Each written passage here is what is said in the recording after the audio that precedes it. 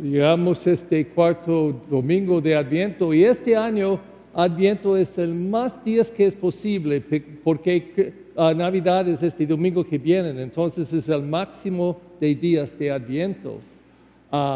Y también estamos en este domingo apuntando al día del nacimiento porque ahorita estamos escuchando de los eventos acerca de concepción de Jesús en el seno de Madre María y preparación por este nacimiento de Él.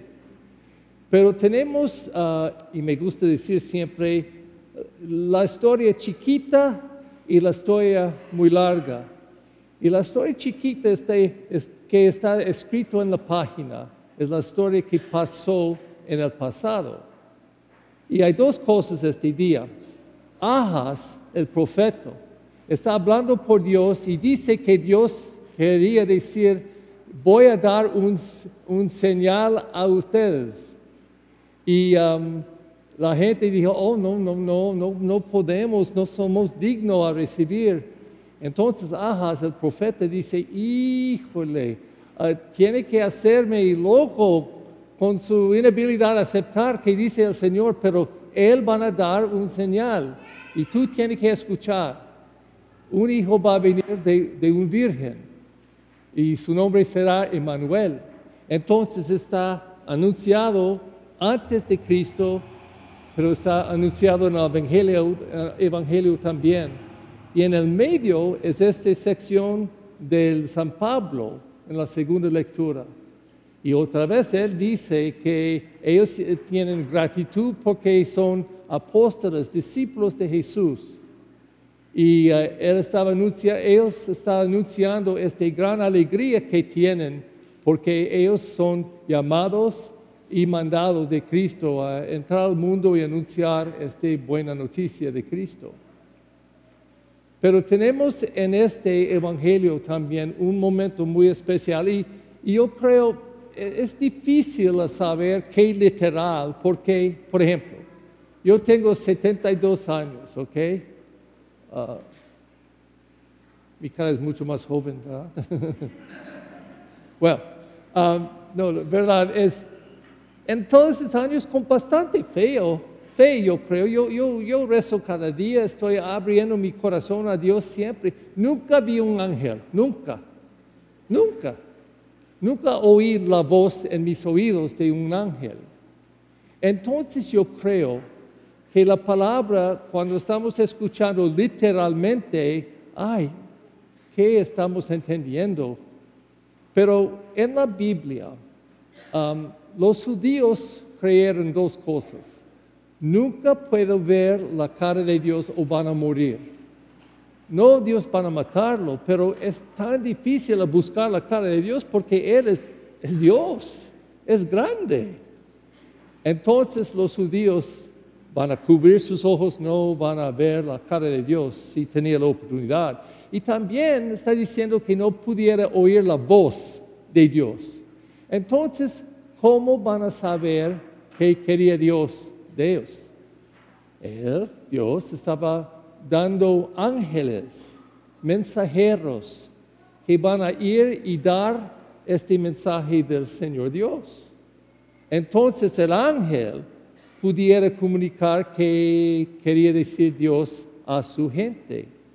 En este caso, María está embarazada, pero José sabía, yo no hice eso.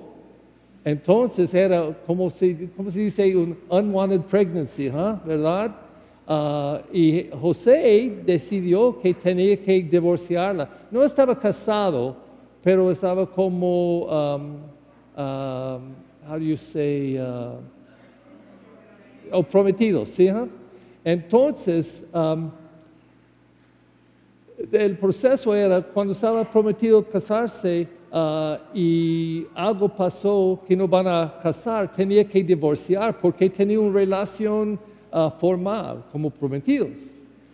Entonces él tenía el plan a divorciarla, pero porque era un hombre muy justo, muy bueno, él no van a hacer en una forma muy dramática, pero en una forma muy secreta, porque tenía sentimientos por María. Pero una noche, cuando estaba durmiendo en sueños, un ángel vino a visitarlo, diciendo, José, tiene que aceptarlo como su esposa, porque Dios dio este bebé a ella. Era un milagro. Entonces, cuando José se levantó, él aceptó. Pero, ¿qué era la primera palabra del ángel a José? ¿Alguien recuerda de la palabra? No tiene miedo. No tiene miedo, ¿ok? Yo pedí a la otra misa porque oigo eso constantemente en la Biblia. Jesús dice eso, todos los ángeles dicen, no tiene miedo. Entonces yo pedí a un muchacho aquí que puede buscar en Google cuántas veces esta frase viene en la Biblia, porque en Google o pidiendo Siri puede saber la información como eso. Entonces él pidió Siri, ¿cuántas veces esta frase está en la Biblia? No preocupa o no tiene miedo. 365 veces. Uno por cada día del año, yo creo. Yo creo, escrito en la historia chiquito, es claro. Pero la historia grande es nuestra historia en nuestra conexión con la Biblia, con la palabra de Dios. Porque tenemos que oír la voz de Dios a nosotros cuando está hablando con José. Y yo creo que Dios dice lo mismo a nosotros. No preocupa, no tiene miedo.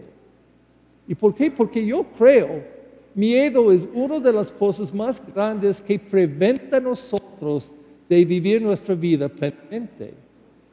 ¿Cuántas personas posiblemente van a tener una oportunidad por algo muy grande, pero tenía miedo? Y con miedo estaba chocándolos y ellos decidieron, no puedo. ¿Y cuántos niños en la escuela, por su miedo, dicen, no puedo hacerlo, no entiendo? Es increíble. Yo recuerdo una historia muy bonita de una niña que estaba nacida sin brazos. Y no era una historia, es una película. Y su nombre era Bunny Consolo. Y ella estaba nacida sin brazos porque su mamá estaba tomando alguna medicina que estaba popular en los 50s y 60s y causando a veces mal efectos en los cuerpos de los niños. Entonces, nacidos sin brazos, ella aprendió a hacer todo con sus pies y estaba muy bien. Pero como niña chiquita, la cosa más difícil por ella era la gente, otros niños que estaban riendo a ella. No tienen manos, no tienen brazos. Entonces, sus padres y abuelita en particular estaban siempre animándola. Entonces, ella dijo eso. La razón que yo puedo hacer mucho que yo hago y mucho, ella estaba lavando los dishes y cortando el pelo de sus hijos con sus pies. En el market ella escribió un cheque con sus pies y está buscando sus pies, escribiendo el cheque porque tenía mucha habilidad desarrollando sus músculos y todo en sus piernas. Pero ella dijo, la razón que yo puedo hacer muchas cosas es eso.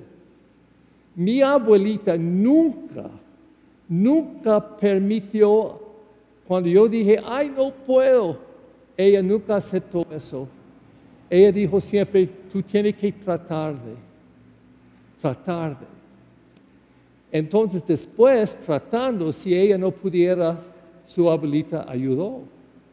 Entonces ella dijo, mi abuelita era la persona que no me permitiera tener miedo o vivir con miedo. Siempre tenía que buscar mi miedo y tratar de hacerlo.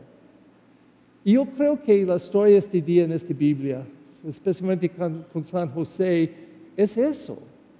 Él está mostrándonos que tenemos que identificar los miedos que tenemos, pero también tenemos que identificar la voz del Señor y la voz de los ángeles que entran en nuestras vidas como esta abuelita a decir, tú puedes, no tiene miedo. Y por un momento, no estoy pidiendo por manos o testimonios, pero ¿cuántas veces en un día tenemos miedos a hacer o decir cosas? Por ejemplo, el número de gente que yo oigo en confesión que no puede decir esas palabras, perdóname. Tiene miedo a decir. Porque si ellos dicen a esta persona, perdóname, y la persona dice, no. Oh my God. ¿Quién quiere oír eso? Entonces, no voy a pedir. ¿O cuántas personas tienen miedo de decir, te amo? Mi papá, yo digo eso siempre. Y yo tenía bastante amor por él y él por mí era claro en todo lo que hizo por mi vida. Pero yo nunca oí en toda mi vida esas palabras de mi papá. Y este es un miedo. Yo creo que muchos hombres tienen perdón. No soy traidor de hombres, pero muchos hombres no pueden decir. No tienen la habilidad. Yo creo que tienen miedo. Ellos van a estar o parecer débil. No sé. Entonces yo creo que este miedo puede venir en muchas formas, en formas chiquititas y grandote. Y puede controlarnos y preventarnos a hacer todo lo que podemos hacer. Yo creo que este día es una oportunidad bonito porque Aileen, ¿cuántos meses tienen? ¿Un año? Está recibiendo bautismo este día. Y yo creo que esta necesidad por los padres y padrinos a guiarla y quitar el miedo de ella. No permiten a ella vivir con miedo. No, mi hija, tú puedes. Y este ánimo que ellos van a mostrar pueden preventar muchas cosas que van a preventar a ella a hacer todo lo que puede ser. Y también tenemos, ¿cómo se llama él? ¿Es Francisco también? ¿Mande? Luca Francisco, ok. Él va a estar presentado. Yo conozco a esa familia 24 años pasados en mi otra parroquia. Y ellos vienen ese día a presentar su primer baby. Y es, qué bonito, porque como padres, eventualmente los padrinos y toda la familia están en este camino del niño a ayudarlo a conocer, no miedo, pero confianza que está recibido con amor. Y San José, simplemente oyendo la voz del ángel, él tenía confianza en Dios. Inmediatamente él aceptó a María en su casa. Yo creo que ángeles vienen en muchas formas. Yo no sé algunos que están como eso, posiblemente, pero yo creo en uno al otro. La palabra de Dios es un ángel. Nuestra fe es un ángel. Nosotros podemos ser ángeles a uno al otro. Podemos ayudar que este miedo que puede atacarnos y preventarnos a vivir plenamente, podemos tener una confianza que puede liberarnos. Yo creo, una semana antes que celebramos esta festividad del nacimiento de Jesús, la palabra está invitándonos a desarrollar en nuestra confianza en Dios.